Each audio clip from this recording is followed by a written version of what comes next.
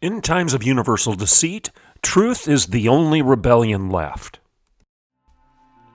On today's show, I'm going to further this give and take, this Q&A, this exchange between my pastor friend and me on the gay gene and how Christians should respond to the homosexual argument. The argument that you're born that way. An argument that I contend is opposite of the gospel, which calls upon us to be born again. I'm Dr. Everett Piper, and this is The Rebellion.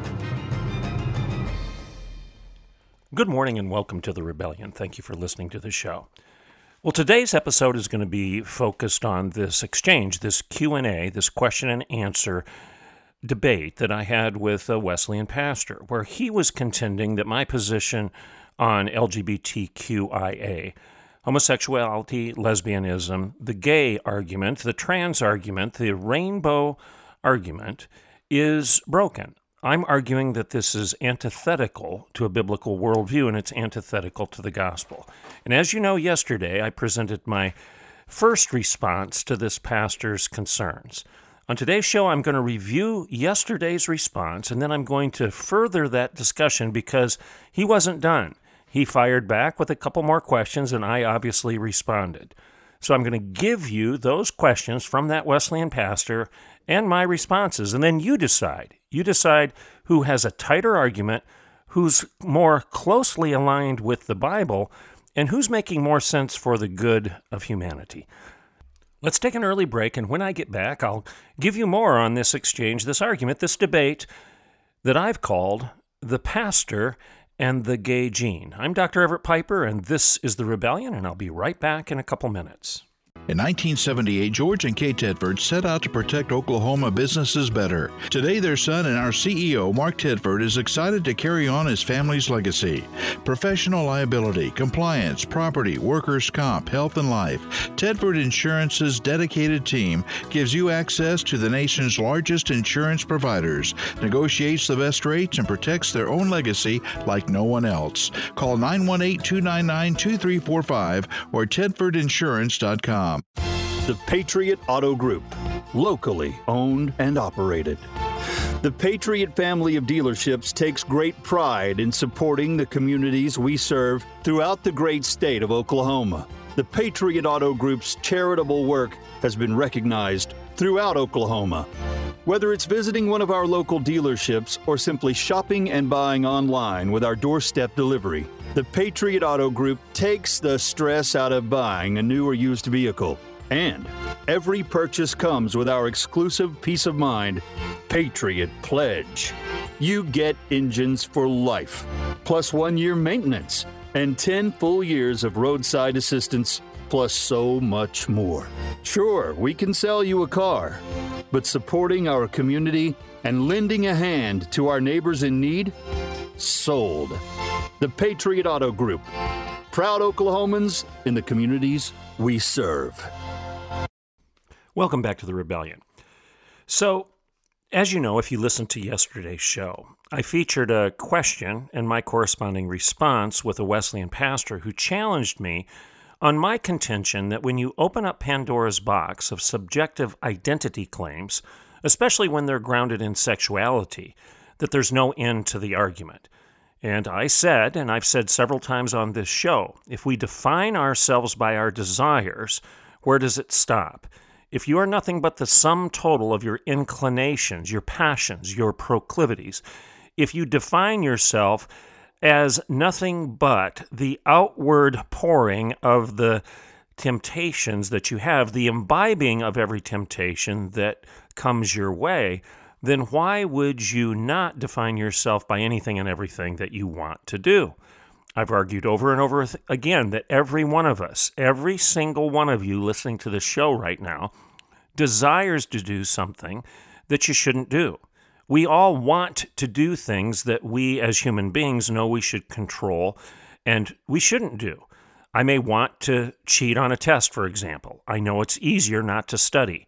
I may know that you're very bright and very smart and that you spend a lot of time in preparation for a quiz or a test, and if I sit right behind you and look over your shoulder and copy your answers, I'll get a very good grade and I don't have to do any of the work. I may have a temptation, a desire, a proclivity to do that. I may be tempted to do that, but is it right? Or should I restrain myself and not do it because it's simply wrong? I may desire to have nice things, nice clothes, a nice car, etc. I could go steal those things from a retailer, but I don't do that because it's wrong. Not just because it's illegal, but because it's wrong, and I know I shouldn't take things that don't belong to me. C.S. Lewis talks about this in the book Mere Christianity, where he calls it the Tao. It's spelled T-A-O, the Tao. And he calls this the universal understanding that every human being has, that it's wrong to cut in line, it's wrong to steal someone else's food, and we have righteous indignation when we see that rule being broken. We see it in children, where someone cuts in line, cuts ahead of them, and they say, hey, that's not fair. Or at the lunchroom, in an elementary school, or even at the kindergarten or preschool level, where some bully steals another child's food, something that he wants that he doesn't have in his sack lunch, and the child says, hey, that's my orange, or that's my apple, or that's my candy bar, whatever the case may be. You see this awareness that the truth of God is written on every human heart, and you see the fact that human beings define themselves not by giving in to those temptations, but by resisting them. You're a moral and just and quote-unquote good human being if you don't imbibe every temptation that you have, if you choose not to define yourself by every passion that may come your way. I've said 1,000 times over that Christians should understand everything I'm saying right now because we know that we are defined by our Lord, not our libido. In other words, we're born again. We don't accept the fact that we're born that way. Now, a Wesleyan pastor of all people should understand everything I just said. But this particular pastor that I'm talking about right now, and I'm not giving you his name, that's unimportant. I will give you the denomination because that is important, because a Wesleyan pastor should be evangelical. He should understand that the Bible is inerrant. It's authoritative. It's true. In fact, Wesleyan discipline, Wesleyan polity, and doctrine still subscribes to the inerrancy of Scripture. When a pastor is ordained, he's raising his hand and he's pledging to defend and to preach the views of the Wesleyan Church. And those views include inerrancy. So how could you not understand that from Genesis through Revelation, the Bible is very clear on these issues? How can you not understand that if you open up Pandora's box of defining yourself by your sexual desires, then every other desire that comes your way will become the precursor and the foundation, the pretext for defining who you are? And that was my argument. Continues to be my argument. I stand by it. And I've said that if you open up this Pandora's box, I'll say it again, of gay marriage and subjective identity claims based on homosexuality, then the next shoe to fall will be other sexual derivations of that. Polygamy, incest, and pedophilia will be next. Oh, that's a terrible comparison to make, says my Wesleyan pastor friend. In fact, he says it's disingenuous at best and fear-mongering at worst. He went on to say that pedophiles are predators. Their actions harm others. However, a committed homosexual couple does not necessarily harm others. Their actions affect only themselves, and that is a major distinction. The unnecessary comparison, says my pastor friend, of homosexuality and pedophiles leads to attitudes in the church that are anti-Christ-like, and that is not the rhetoric of love and grace. Now, you know what I said to him yesterday. First of all, comparing me with the Antichrist, which he has done here. He didn't say un-Christ-like, he said anti-Christ-like, and he did that on purpose. No biblically literate person uses the word Antichrist without knowing what it refers to. The Antichrist is referring to the end times, the Antichrist rising up, Satan personified, against Christ and his church. And he's saying that my reference to Scripture, a biblical definition of humanity, is anti-Christ-like. This is a major issue.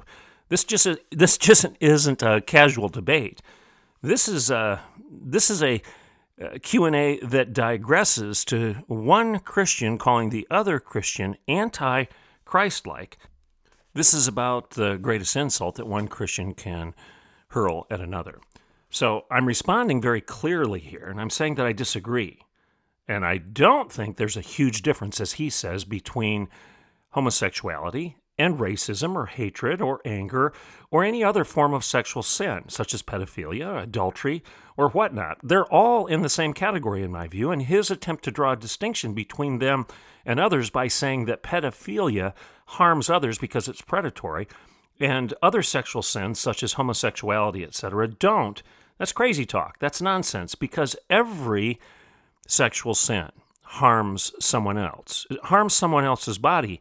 And essentially, I would argue that every sexual sin is driven by your or my personal desire to use somebody else's body for our own purposes. And therefore, it is predatory. It may not be predatory toward a minor, but it's predatory toward somebody else. Oh, but consent, you say. Consent makes it all right. No. Just because you can coerce, cajole, and convince somebody to do something with you that they didn't want to do 5 minutes ago doesn't make it right. If it was wrong then, how all of a sudden does it become moral and just and good and pure now, just because you got them to consent to it? I've argued many, many times on this show that that's a very low bar for morality. And in fact, it's a bar that doesn't make it moral at all. It makes it acceptable, consensual, sure, between two people. But come on, if that's the only bar we have for morality, then we're in trouble. And I've also argued that it's obvious in our culture right now that we're blurring the distinctions between adults and children.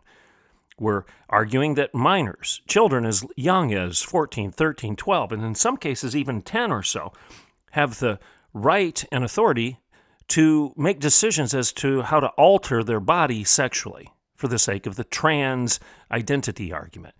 Well, if a child has the adult authority and right and cognitive awareness, moral culpability, if the child can make that decision at 10, 12, 14 years of age to alter their body sexually, then you know what's going to be argued next, and it's already coming down the pike. That same child can make a decision to engage in sexual activity with anybody else, whether they be somebody of their own age or somebody older than them.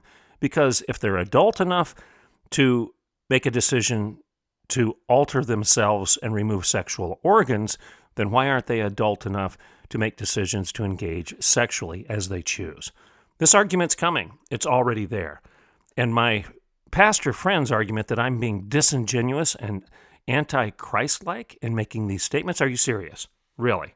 Well, he wasn't done. He went on and asked another question. And I want to read that question to you, and I'll give you my response to it. He says this: the issue of whether or not homosexuality is genetic is much more significant than you imply. Let's take a different example, schizophrenia.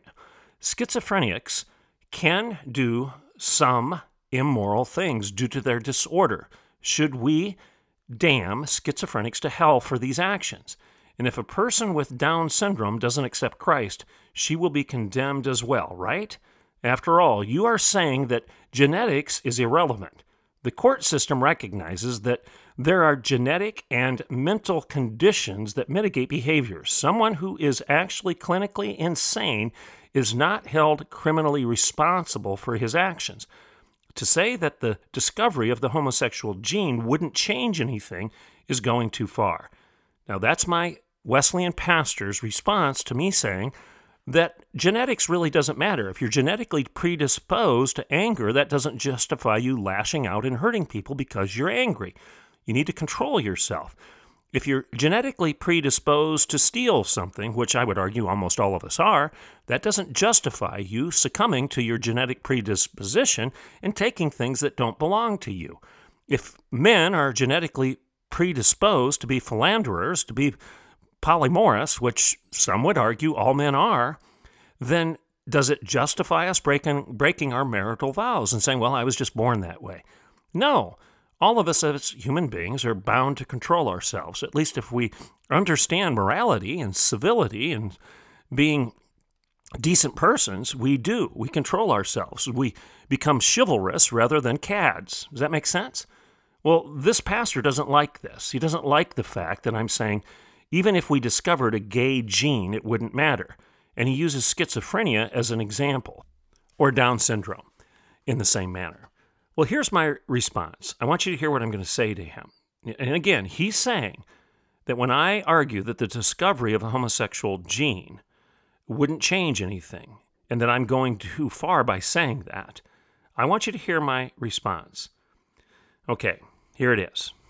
The question of damning others to hell, because he uses that language. So I'm not going to allow him to go down this rabbit trail, because that really isn't what I'm arguing here, okay?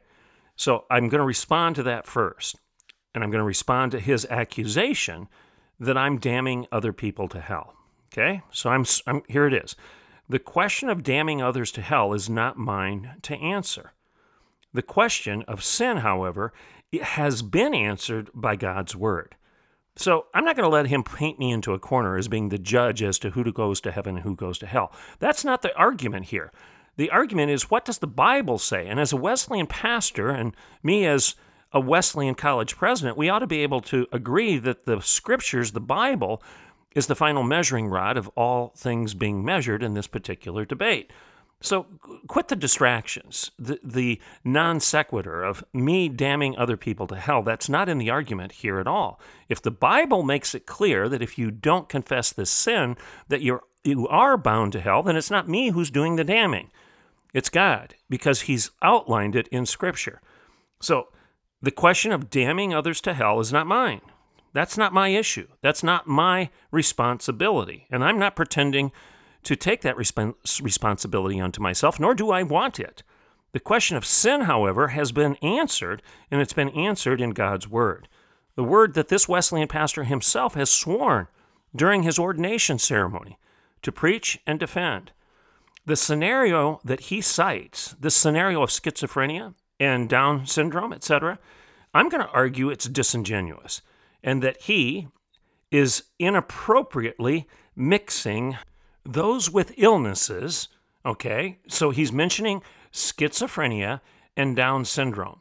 These are officially diagnosed illnesses.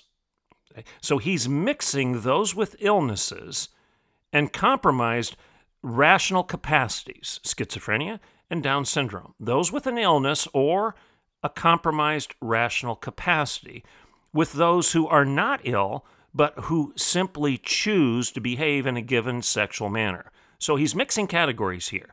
He's mixing somebody who's sick or somebody who was born in a given fashion with a mental deficiency or something that has compromised their cognitive abilities, like Down's syndrome.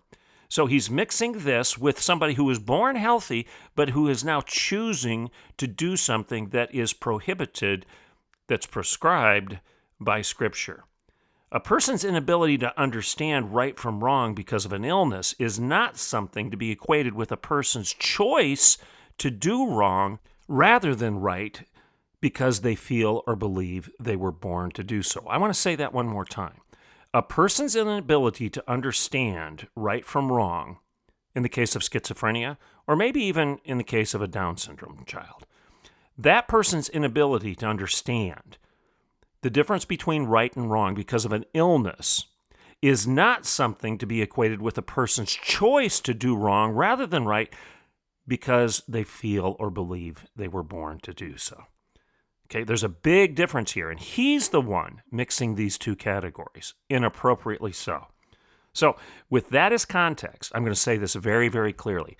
I don't think it's accurate or biblical to argue that I'm the one going too far to say that a genetic predisposition to behave sinfully really doesn't mitigate in any way God's mandate not to do so. All of us are genetically predisposed to behave sinfully. I'm going to say it one more time. All of us, every one of us, there's none righteous, no, not one. All have sinned and fallen short of the glory of God.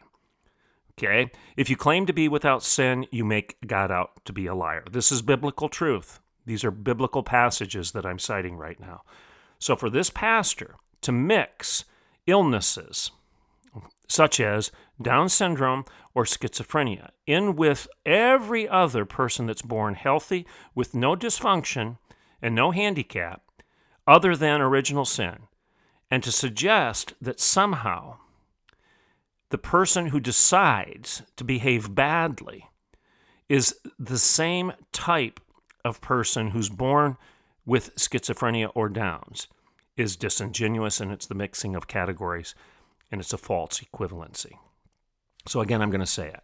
I don't think it's accurate at all, and I don't think it's biblical at all for this pastor to argue that I'm the one going too far, and that's his quote. He says, I'm going too far. I'm not the one going too far when I say that a genetic predisposition to behave sinfully, which this pastor has, and so do I, and so do you, that doesn't mitigate in any way God's mandate that we not succumb to it, not do it. Does that make sense? Well, one more question. He fires back again. He says this: more significant is the theological side of this debate. Let's assume that in the years to come, there is a legitimate scientific proof that homosexuality is a genetic thing. In that case, what are we to say about those people and their relationship to God? Did God create them? Absolutely. But wouldn't that mean that God had created them in a way that prevented them from following Him?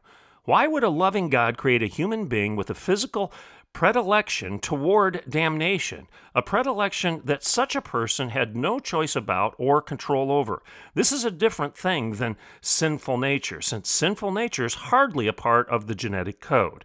The existence of a homosexual gene, should it ever be proven, would cause some major theological concerns and require some pretty significant rethinking of our understanding of God and of humans. This is a quote from a Wesleyan pastor, an evangelical teacher. All right, I'm going to be very, very clear in answering this one. Frankly, I'm just taken aback by this argument from this guy. I'm going to say it as if I'm talking to him right now, okay? So I'm responding to him, this pastor. Pastor, Reverend Smith, or whatever your name is, oh, you are saying, what you just said is that people who are created with any genetic propensity to sin must have thereby been created by God in such a way that prevents them from following Him. Are you serious? You argue that such human beings with a physical predilection towards sin have no choice or control over their behaviors. You're concluding or contending that the sinful nature, therefore, cannot be part of the genetic code. I don't really know how to respond to this other than to simply cite the fact that, quote, all have sinned. All have sinned and fallen short of the glory of God. And here's another quote from Scripture. By one man sin entered the world. Okay, it seems pretty clear that even in just these two simple biblical passages, that, number one, all of us, every single one of us, you included, Pastor, are indeed born sinful, number one. And second, all of us, you included, inherited, to use your words, the propensity from our genetic ancestors to sin. You can call it what you want, but the propensity, the predisposition, the predilection to sin is indeed part of our identity, every human being's identity. All of us have physical predispositions to do things that, frankly, we shouldn't do because they are purely and simply wrong. None of us was born outside of that reality and that fact. Again, I've said it over and over again, G.K. Chesterton, the most proven part of all of Christian theology is original sin. And this pastor is ignoring that. And he's somehow arguing that if you're born with a propensity to sin, that somehow that's evidence that God made a mistake. And God wouldn't do that. He wouldn't create any of us with a predilection, a passion, a temptation, a hunger, a drive, a desire to do anything that's wrong. This pastor is ignoring one of the basic narratives of all of Scripture, and that is we are broken, and that through one man sin entered the world. And it's only through one man that sin can be forgiven, because all have sinned and fallen short of the glory of God, and the wages of sin is death, but the gift of God is eternal life through Jesus Christ our Lord. If we confess our sins, He's faithful and just to forgive us of our sins and to cleanse us of all unrighteousness. If we claim to be without sin, we make God out to be a liar, and the truth is not in us. This is all biblical. I didn't make any of that up, and this pastor is ignoring that. So again, I'm going to repeat what I just said. Pastor, you can call it what you want, but the propensity to sin is indeed part of every human being's identity. Okay? All of us have physical predispositions, propensities to do things that are frankly wrong, and we shouldn't do them. The fact is that this is part of our DNA, but that doesn't in any way justify wrong behavior. I'm just stunned with this pastor's cavalier use of Scripture or his intentional ignoring and sidestepping of it. And this is a Wesleyan pastor. And frankly, this is a poster child. Different show, different time, but this is a poster child of everything that's wrong with the evangelical church today. This is why the world isn't listening to us anymore, because we're ignoring the very principles of our doctrine. We're ignoring the distinction that makes us better than the world, the distinction between the church and culture. And we want to be more like culture than asking the culture to convert and be more like Christ. It's shameful, quite frankly. Well, the pastor ends up responding with this. In the last few minutes, I'll give you his last question, his last salvo, and my response. He says this in this exchange.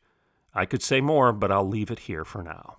In short, I think you do a disservice to both the church and to the homosexual community when you oversimplify the issue or dismiss the validity of some of the opposing arguments.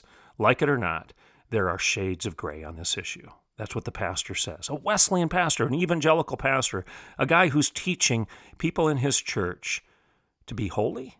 And now he's dismissing this particular issue and arguing that the call to holiness does not include confessing temptations, proclivities, predispositions to engage in homosexual behavior, that you can be holy without confessing that particular desire and seeking to be transformed, born again, redeemed, renewed, and become a new creation in Christ. So my answer to him is basically this. In the last couple minutes of the show, candidly, I'm just bewildered as to how calling on all of us to be personally responsible to live godly and holy lives is a disservice to the Wesleyan tradition, or the broader church for that matter. As to my comments being a disservice to the homosexual community, again, I don't understand how that's so. How could helping a person stop his or her destructive and unhealthy behavior be misunderstood as a disservice? Okay? It would seem to me that enabling the same person to continue to harm his body and someone else's is the greater disservice here. And that doesn't even mention the fact that that same person is harming his soul and somebody else's by ignoring God's call to confess and to repent of unhealthy, sinful desires, being born again, not accepting the fact that you're born that way, dying to self, picking up your cross daily, dying to self and become a new creation in Christ. How in the world is making that argument a disservice to the church? I've said it before. If the Wesleyan church doesn't understand this, then the Wesleyan church is in trouble. And if you're attending a church, I don't care what denomination, that thinks it's a disservice to call upon people to confess their sins, repent, and be born again, behold, the old is gone and the new has come, and you're a new creation in Christ. If your church doesn't understand that, then get out of that church and go someplace else. I'm Dr. Everett Piper, and this is The Rebellion.